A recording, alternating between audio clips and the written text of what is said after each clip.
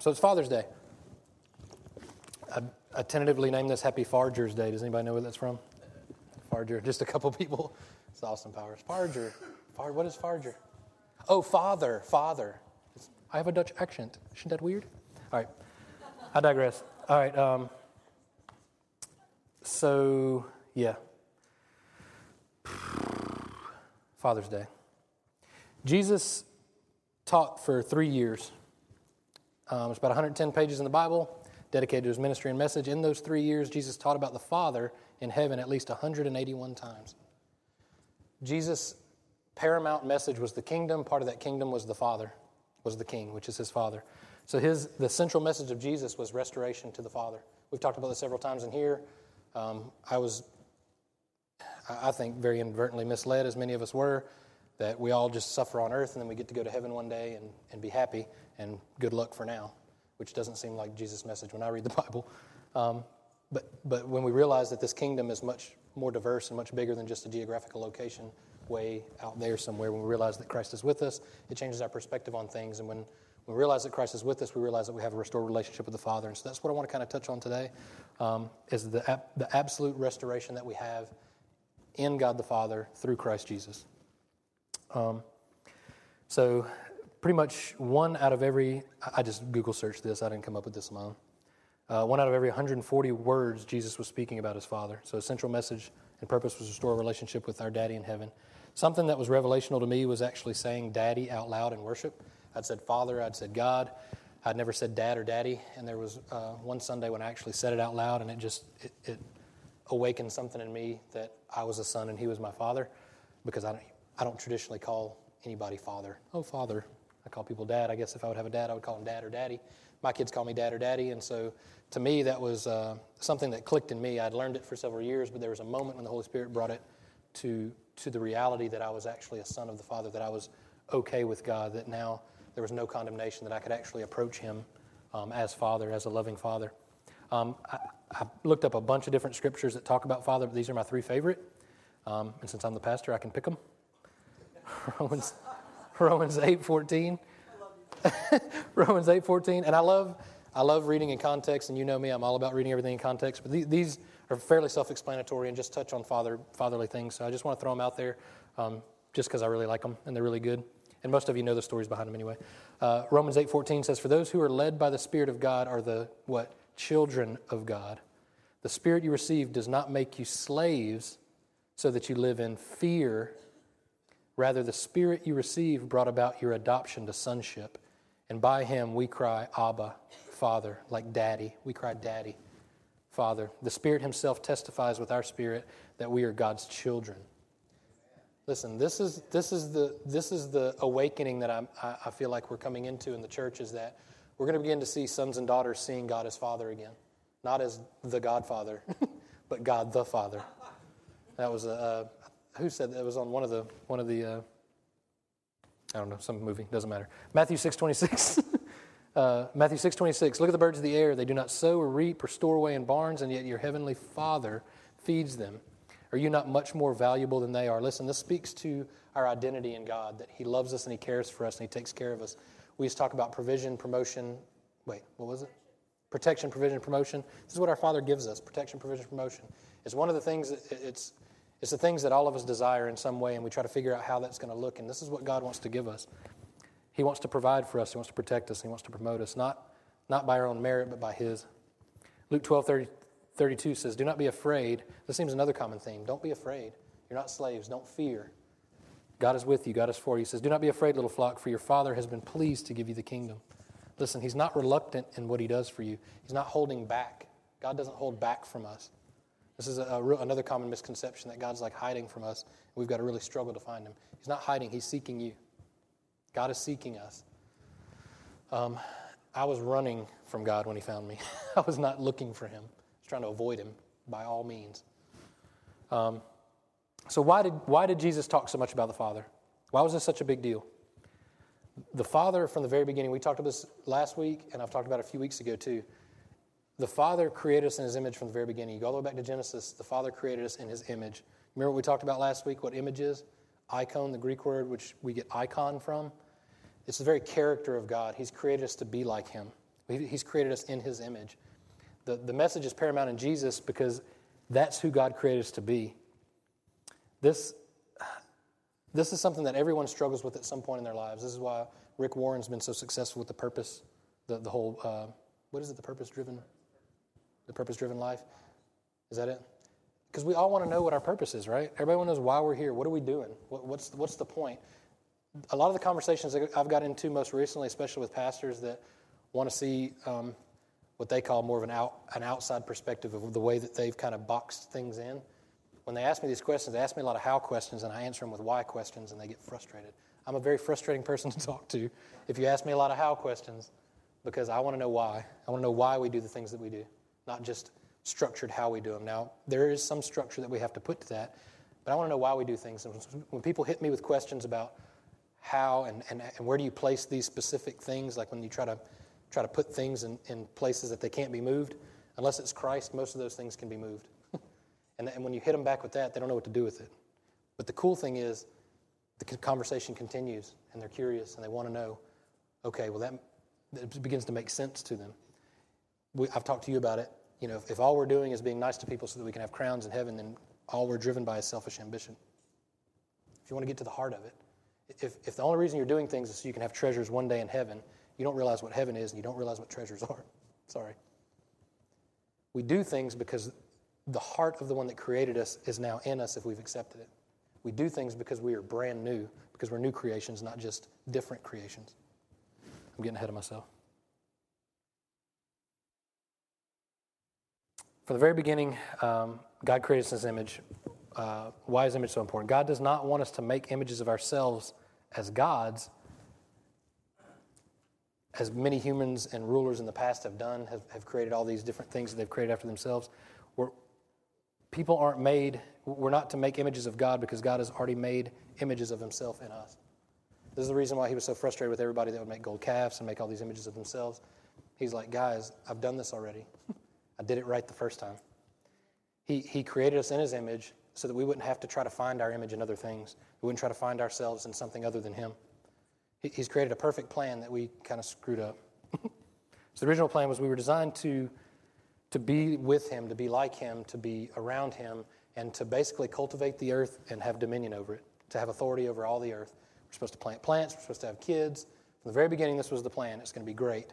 God's like, hey, this is going to be awesome. I'm going to create you in my image, and you're going to do all these great things in the earth. And then we, like we talked about last week, we kind of dropped the ball with that. And we said, no, we want to find our own definition of good and evil. We don't trust you, essentially. We don't trust your definition of it. We don't trust that you... We, in the same way, we feel like you're holding out on us. The same thing from the very beginning. We think God is holding out on us. And so the serpent came in and said, hey, completely lied to him and said, God doesn't want you to eat from the tree of the knowledge of good and evil because he doesn't want you to be like him. The lie was you were already like him.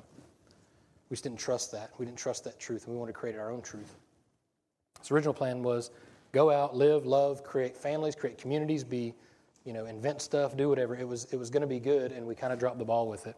So there was the fall.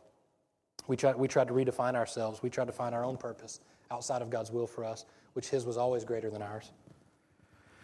So I'm kind of fast-forwarding through what I talked about last week, so sorry if I talked fast through all that. I just want to kind of get to the place where I want to be and still have enough time to get you guys home and spend some time with your families. You're welcome. So, God had a great plan. We screwed it up. How do we fix it, right? Seems like a logical step in order. God had a plan. Everything was great. We skipped around the garden. God was happy at us. We were happy at him. Serpent came in, lied to us. We fell for it. We tried to redefine our own version of what this is. And now we need a fix, badly.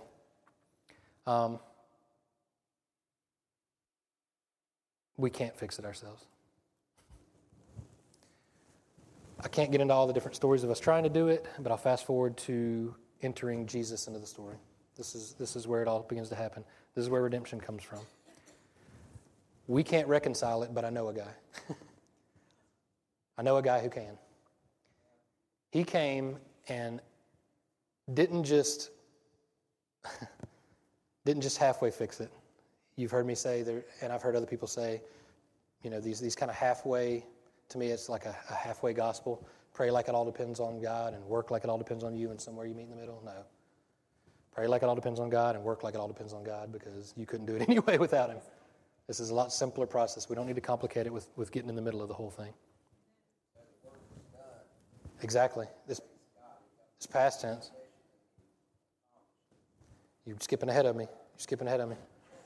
But you're right. You're exactly where I'm going, though. Listen, Jesus. We're going to talk about Jesus now, 2 Corinthians 5:17. So then if anyone is in Christ, he is a new creation.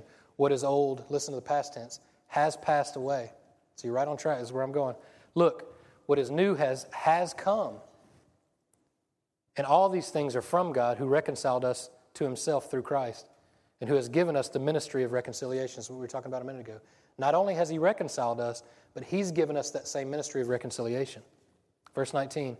In other words, in Christ God was reconciling the world to Himself, not counting people's trespasses against them, and He has given us the message of reconciliation. Stop there. We talked about, it's been a month ago or whatever, when Jesus came back into the room when all the disciples were locked in the room, scared to death, shaking in their boots. And to comfort them, He walked through a wall, which wasn't very comforting, I'm sure. And basically told them, look, I'm going to send you out, and if you're going to go out and you're going to tell people, you're going to forgive people their sins, and guess what? Their sins are going to be forgiven.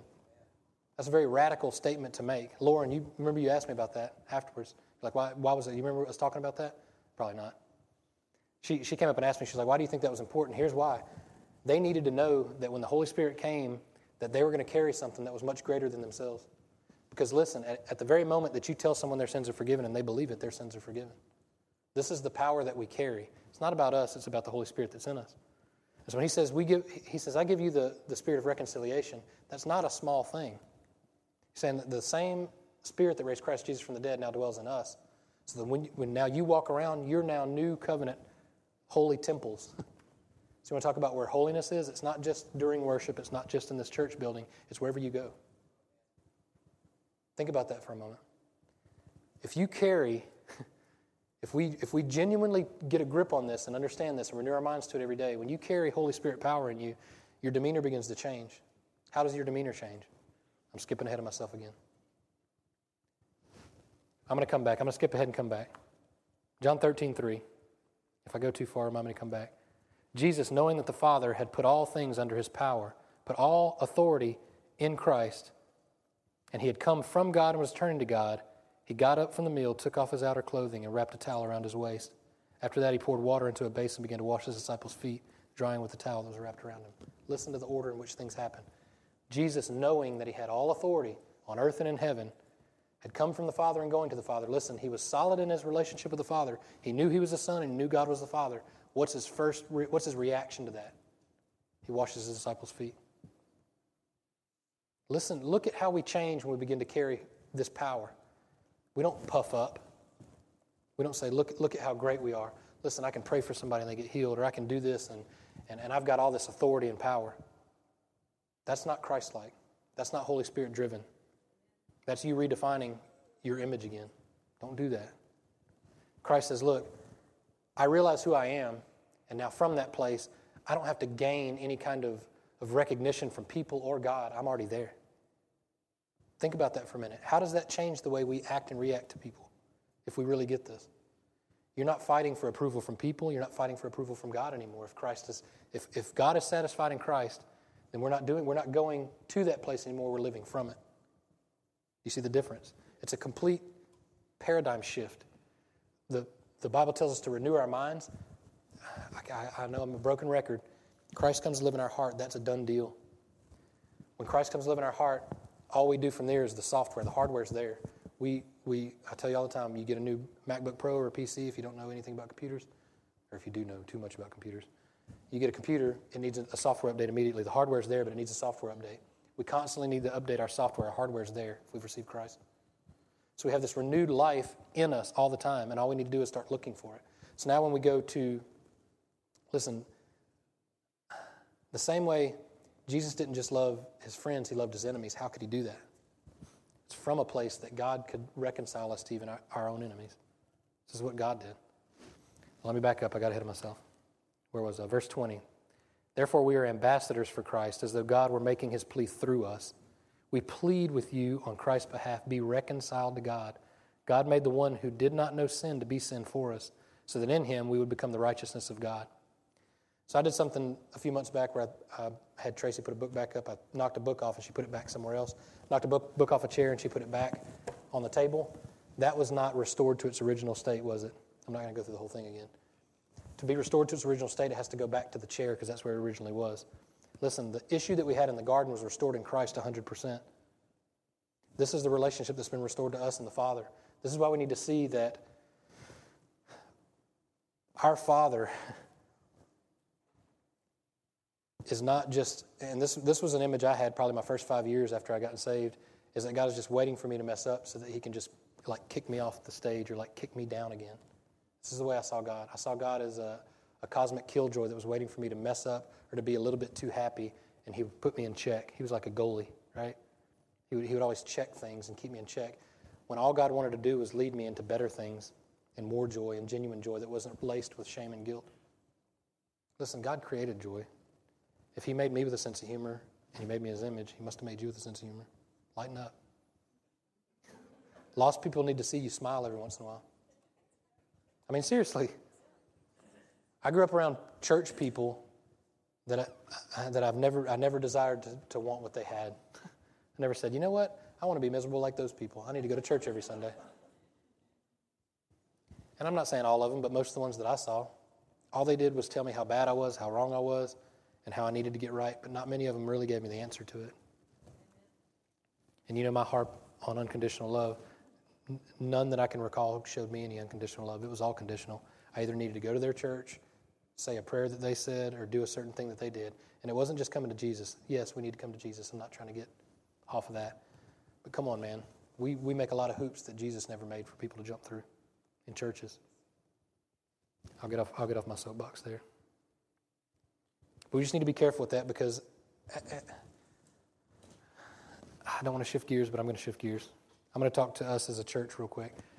I've been talking to some of you guys and some of the leadership. We're going to get together and start talking about how we're going to do ministry in our church and kind of the vision of our church. And the hardest thing for me is to do things that are very structured because I never want to manipulate people or try to make people jump through any hoops to gain God's favor. We have good soil here. We've got a real diverse. You guys are real diverse and are very mature. Most of you guys. Most of you are more mature than me. But Jen, I'm being serious. I'm trying not to joke around. I'm trying not to joke around. Being serious. I want to, and my heart for our church is to have a culture to where we don't have a bunch of programs that push people to go out and do outreaches. We want to give opportunities to do those things, but I want to have a culture in this church where you guys are doing this every day. And I can't make you do that, and I have no intentions on trying to make you do any of that. What we gather here today so that you can, every day, every Sunday we gather so that we can understand more clearly who we are as sons and daughters of God so that we can go out and share that good news with other people. This is the simple gospel that we say, okay, now we can change people's lives on our own. We don't have to, and I don't mind if you call me. I don't mind if you call me and we pray for people, but I want you guys to do it. You have the same Holy Spirit I have. There are people that you can reach that I will never reach. I mean, that's the way it works. There are people that Julius can reach that Chris can't reach. It's just the way it works. We build relationships. Why is this so important? Because that's the story of the Bible. The meta-narrative, the grand story of the Bible is a restored relationship with God the Father. If you want to take everything and put it in the crux, the very center of the Bible is Christ-centered because Christ reconciled our relationship with the Father. I heard growing up, heaven was the goal. And you can quote me on this and I'll be crucified for it on Facebook. Heaven's not the goal. Calm down. Heaven's not the goal for the Christian. A restored relationship with the Father is the goal, and Jesus Christ accomplished that already. That is the goal for the Christian. The goal for the Christian is relationship. The goal and the reward for the Christian is relationship. As I've gotten older, I didn't have a real big family. You guys are the biggest family I've ever had. We didn't have a real big family. We weren't super close. Matter of fact, we weren't close at all. Not that it was all bad. There were lots of good things, and I still have fellowship with my family. But as a young person, I was consumed with things. Have any of y'all ever fallen into that? You want to get things or being successful, lots of different things that we desire. as I got older, I began to realize, especially once we began coming to this church, when we first started coming to this church, realizing how important the relationships with the people that we made and how paramount that was, I began to realize that was where the joy really came from. Now, we'll do things and we buy things or whatever it is, but those aren't the goals. The goal is the relationship that we have with people. We talk about having 100 houses. Listen, if we lose our house today, I know you guys have a couch for me and my 4 girls. And dogs and cats. You may not have room for the dogs and cats. We'll figure it out. You will. Most of you guys have dogs and cats. Y'all are cool. We'll integrate. When you lost a home, you realize that the home is like a church. You know, it's the people inside of it. Yeah. And the memories you made there. Yeah. You know. Well, go ahead.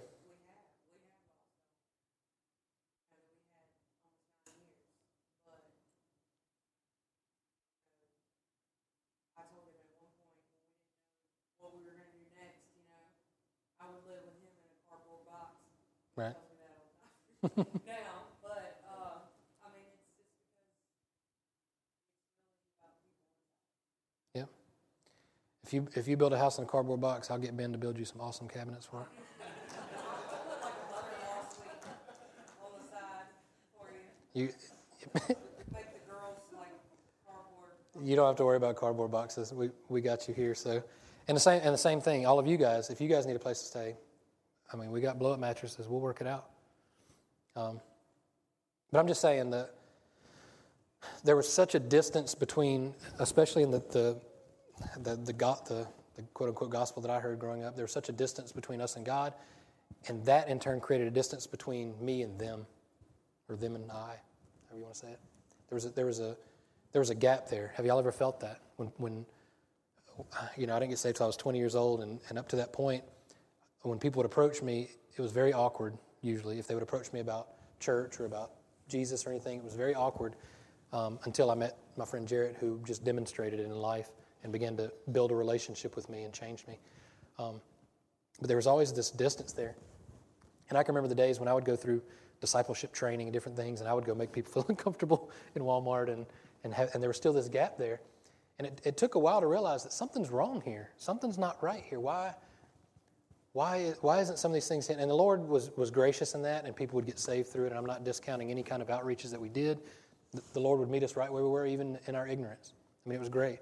I still see it today. I mean, seriously. Most of us got saved in a very legalistic situation or something or a fear-based scenario. So I don't doubt that God can move in anything. But what I'm saying is, I think that especially in our culture, in the Bible Belt and church culture, there's this emphasis on making sure we dot all the T's and cross all the I's and make sure that we do everything perfectly correct. And if we don't, that like God's going to smite us, or that for some reason somebody's going to get too far off. And listen, there's so many stories that aren't over, man. There's so many stories that aren't over. And I don't want to get into details, but even Nick and I talked about this morning. He wanted me to pray for a few people, and you guys may have, and many of us have even lost hope in some people. There's people that I've talked to and tried to give good advice to for years, and they continue just to make the same mistakes, and I want to slap them. You know, why do you keep doing this? You see, I'm just being serious. I just get frustrated. You want to shake people. It's like, you see, if A and B equals C, and you continue doing A and B for 12 years. Listen, I met this guy. I want to tell you this. This is kind of funny and odd. I don't know if this has anything to do with it, but just reminded of it. We were in Goodwill yesterday. My kids, we love going to Goodwill. We were in Goodwill yesterday, and my kids were looking for baby doll clothes because they have baby dolls. Don't tell them I said that. Sometimes they get embarrassed about it. But it's cool. Kids play baby dolls. Anyway, so we're looking. I don't know why I'm telling you all this. Anyway, we're at Goodwill. We go to check out, and this guy, some kids in there, and opens up an umbrella, and the guy behind the counter that works there flips out. He's like, "Don't open the umbrella! Don't open it! It's bad luck! Don't open the umbrella!" And I mean, I'm exhausted. We've been cleaning our garage all day yesterday, and I'm exhausted. If you want to test a marriage, clean your garage out. I'll leave that there. All right, I'm getting way off. All right, so I'm exhausted. I'm completely drained. I'm not thinking about loving people in the name of Jesus. I just want to get some. I just dropped a bunch of stuff off, and I wanted to go back home, and I'm wet because it rained on me. So we're checking out, and this guy's flipping out. I'm just staring at him, just blank stare. And he's flipping out, and he's like, "Is that bad? Is that weird? Is that bad?" I was like, "I don't know. What are you talking about?" And he's like, I'm real superstitious. Is that bad? And I was like, "I don't know. I'm not superstitious at all." He's like, well, I can tell you this. I broke, this kills me. He's like, I broke a mirror 14 years ago, and I've had 14 years of bad luck. It's only supposed to be 7 years, but I've had 14 years of bad luck. And he was, I'm not joking, he was serious. And I had many sarcastic things that came to my mind. But I was gracious and didn't say any of them. And I was like, oh, wow. I didn't know what to say. And then I left. And I probably should have done something. I probably should have been more like Jesus in that specific situation. But I just didn't know what to do. I was kind of caught off guard. And so I walked out. And I told the girls, I said, maybe he's just made a series of bad decisions. And he's blaming a mirror for it. I don't know. That could be it. I don't know. Might have took out a whole building. But I was like, I don't know where the logic is in that. Anyway, I don't know where I just thought it was funny, so that's neither here nor there. I should have prayed for him, but there was a lot of people behind me, and they were very upset. It was a very stressful Goodyear visit. There were like 8 or 10 people in there, like cussing each other out and stuff. And I was like, I don't know what to do. I can't pray for all of you at the same time. Get your baby clothes. Let's go. We'll do this another day. Anyway, sometimes you just make a series of bad decisions, but don't blame it on the mirror. But there are people, that's what I was trying to go with this. There are people that we get frustrated with. Listen, their story's not over. And so if you're in a relationship with people and if you really feel like it's detrimental to you or your family, sometimes you may need to distance yourself a little bit, and sometimes that can be healthy. But at the same time, we continue to pray for people, and we still look for opportunities. And what I do, especially in those times when I feel like, it's been years and years and years, and I'm not giving up on them, and I've had to kind of take a step back because it's beginning to affect, either our marriage or our kids or stuff. Some of you have been a part of this, very toxic relationships, where you have to go, okay, well, Lord, you're going to have to intervene a little bit more here, and I'm going to have to take a step back. And there's nothing wrong with that either. That doesn't mean you're giving up on them. And a lot of times I begin to pray harder in those situations and go, okay, Lord, you're going to have to do something. Please bring someone in their lives that they may actually listen to, or that may actually reach them seriously, though, that can actually do something that can affect their lives.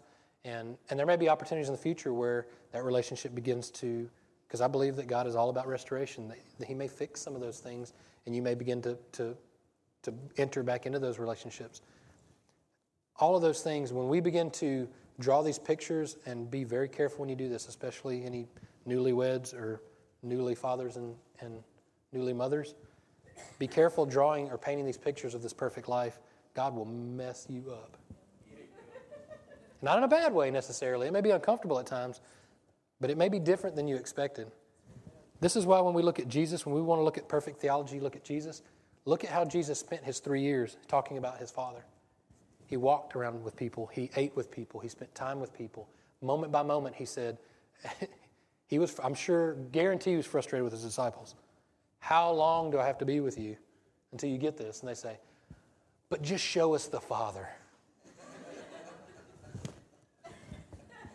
If you've seen me, you've seen the Father. He continually says this. Listen, Jesus, if you want to look at how we are to be, the prototype was Jesus. Holy Spirit and man, God and man together. That's how Jesus was. He showed us that we could do the same thing. So when we look at Jesus, he was constantly saying, I only do what the Father tells me, right? What do we have now? We have the Word of God. What else do we have? The Holy Spirit. We have to hear. We have to listen. We have to shut up sometimes. Listen. What's the Holy Spirit telling me in this situation? I need to go back and apologize to that guy at Goodwill and pray for him. No, I'm joking, but maybe. What's the Holy Spirit telling me in this specific situation?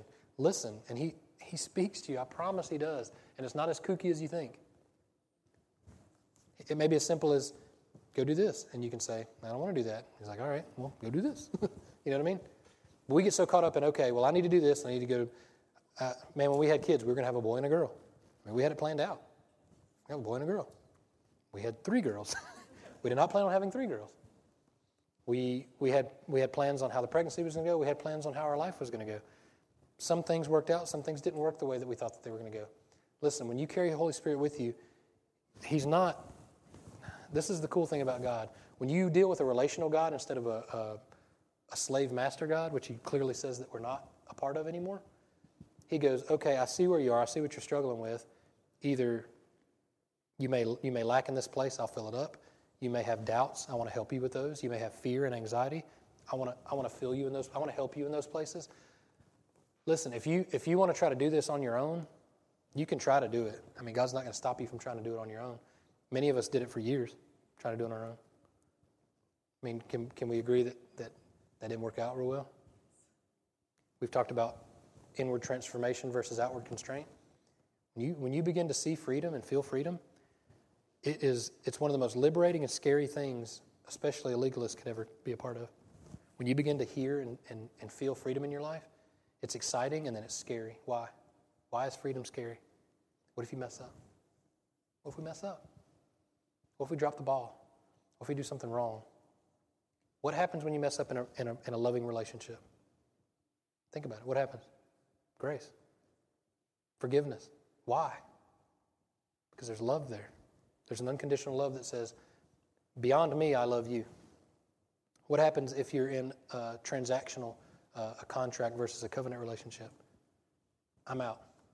Or you need to get out. This is done. You broke it. You see the difference? Conditional. When God says, listen, you couldn't hold up to your end, so I'm going to send my son to do it for you. Not halfway, not it's kind of finished. Right? It's finished. It's done. And the moment you accept it, it's done. In your heart, it's done. Now, it takes a while for this to catch up because we're stubborn. That's too good to be true. Yeah, it's supernatural. It's the greatest miracle there ever was. We've seen people raised from the dead. We've seen some miraculous physical things, but there's no greater miracle than a being that was born inheriting eternal life. By definition, it's impossible. You were born and you're going to die physically. But if you say, I receive eternal life, you're saying, I receive something that I could never get on my own. You're receiving something that didn't exist before he gave it to you.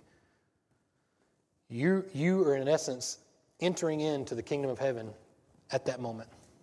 You'll eventually see it in its fullness once you die. I always talk about it's just like changing zip codes. That's why the Bible says we get a new Bible. It doesn't say not a new Bible. You get a new Bible when you get to heaven. This one should be worn out. So you're going to get a brand new one so you can read it more. Listen, these scriptures just testify about the one that we're going to go see. And I'm not trying to downplay the Bible. What I was saying is you get a new body, not a new spirit. You get a new spirit when you're born again. And you just continue and get a brand new body, which at 41 is good news for me. So, do what? 66 is even better. The good news is even gooder. But listen, when you're young, you want to be more independent. Listen, when you get older, you become more dependent, right? Well, you get more dependent on lots of physical things, but I think on the Lord you do too, and I think that's why you hear about this a lot of times of very, and I'm not trying to harp on death for very long, but you hear about these very almost very natural transitions of people that go to be with the Lord because it's like, I'm going home. It's not a scary thing. It's not I'm going to miss people here, but I'm just going home. This is a change in zip codes for me. This is the way that God has fixed this so that we can have eternal life, so that it doesn't stop here. Same reason that he wanted us to live forever in the garden, and we screwed that up. Same reason we eat from the tree of life and not the tree of the knowledge of good and evil. And the same reason we don't produce fruit, we have fruit because God produces it in us, and we give that same fruit of a tree of life, not a tree of knowledge of good and evil. All right. Jesus demonstrated God's original plan moment by moment. We just talked about that day by day. He served and loved his friends and his enemies. This was not a typical way. We go all the way back to the authority and ruling. This is not a typical way to rule back then. It's still not a typical way to rule and have authority today. Serving people and loving people, is it? You don't see many rulers that genuinely serve and love people. This is a bit of a backwards way of having dominion and authority over the earth. But this is the way Jesus demonstrated it. Why is it so important that Jesus demonstrated it? Who was telling him what to do? God, the Father. He was demonstrating the original plan of how we are supposed to be. We have all authority. God's given it to us from the beginning. We lost it. Jesus bought it back. Now we have all authority again. You and I have all authority on heaven and earth. That sounds pretty cool, right? What does that look like? You look at Jesus. We wash each other's feet. We love each other. We serve each other. We care for each other. Not only that, but we wash our enemies' feet. We love our enemies' feet. We care for our enemy. We give them clothes. We give them a jacket. We give them a place to stay. That's radical. That's tough. We can say that in church all day. Let that sink in when you leave here. Let that sink in when someone speaks badly of you to someone else. Someone lies about you. Someone just genuinely hurts you. I'm going to try to wrap up with this. How do we get past that place? How do we get past those offenses? Because they hurt. Let's be honest. I'll get frustrated with people, and I'll hang on to it longer than I should. How do we get past that? Forgiveness, but we find our source. Other people aren't your source anymore. You have a new source. So when we say we abide in a vine, God never told us to go around and abide in everybody that we run into, right? You're not leaping from one relationship to another, seeking to take things. Why? Because we receive everything from Him. Now instead of taking from relationships, you seek to give. That's the key. When you begin to enter into relationships, real relationships, all it is a reflection of the relationship from the Father to us. That's why we say we love God and love people. It's kind of our motto. It's kind of the gospel. God loves us, and from that unconditional love, we love others. If we don't have God loving us and we don't recognize that, we can't love others. You can affectionately love. I'm talking about agape love, unconditional love. You can have affection towards others. You can do good deeds. You can be nice to people. But that's usually based on how they are to you. That's a transactional love. When you receive love from the Father and you begin to give it away for free, now when you enter into relationships, you're going to be the coolest guy at the party. I mean, you're going to be the guy everybody invites to your barbecues, right? Why? Because now you have something to give, not just to take away. You're not going around aggravating everybody trying to seek validation from people, trying to seek identity from people because your identity is in Christ now. You are tied up in Him and He's tied up in you. Make sense? So God gives us a supernatural love that we can't gain on our own. An eternal love that never stops. So these treasures we talk about in heaven, guess what they are? They're relationships you're building now. They're not just jewels in a crown one day. Listen, you see how valuable gold is. He just paves streets with them. Not worried about gold streets. It's the relationships that you build. I think that's going to be the jewels that we see when we get up there. It's going to be the restoration that you bring because you carry Holy Spirit power everywhere you go. So when you go in a place and you begin to bring this ministry of reconciliation to people, boom, boom, boom. I see in my head these lights going off, boom, boom, boom. You ever see like an exploded map and it shows like lights and stuff? That's what I see, boom, boom, boom, reconciliation, life, life, life, life, life, boom, boom, boom. This is what you guys carry. So your Holy Spirit temple is running around with authority to change people's lives, to bring eternal life to people who don't have eternal life. Not good advice, good news. Mark said, and I continue to say, I've heard many sermons with good advice, but not many with good news. You guys carry good news. Guess what else? You guys carry the power that can manifest it in other people. So you can give people good news, and it carries power. When you speak, it carries power, and you can walk away from that person, never see him again. The Holy Spirit will begin to work in that person. And they may toss it. It was me. I tossed and turned that night when I began to really get it. This is too much for me. This is too good. It wasn't bad. I mean, it was a little weird in the beginning, but I tossed and turned. Man, this is too much. I can't understand this kind of love. I can't fathom that kind of love. I'm real screwed up. Like, I don't think that's what everybody says. You don't understand what I've done. You don't understand how bad I am, right? That's the go-to. No, He does. Just like Chuck said, He doesn't tell you, build you a ladder up to my throne room. He comes down in the garden and walks with you. He says, listen, I'm not going to send you a text message or a letter. I'm going to come in bodily form, and I'm going to walk with you, and I'm going to build a relationship with you, and I'm going to show you, demonstrate to you in the flesh who the Father is and how He works. And then He did. And He made it possible for us to do the same thing.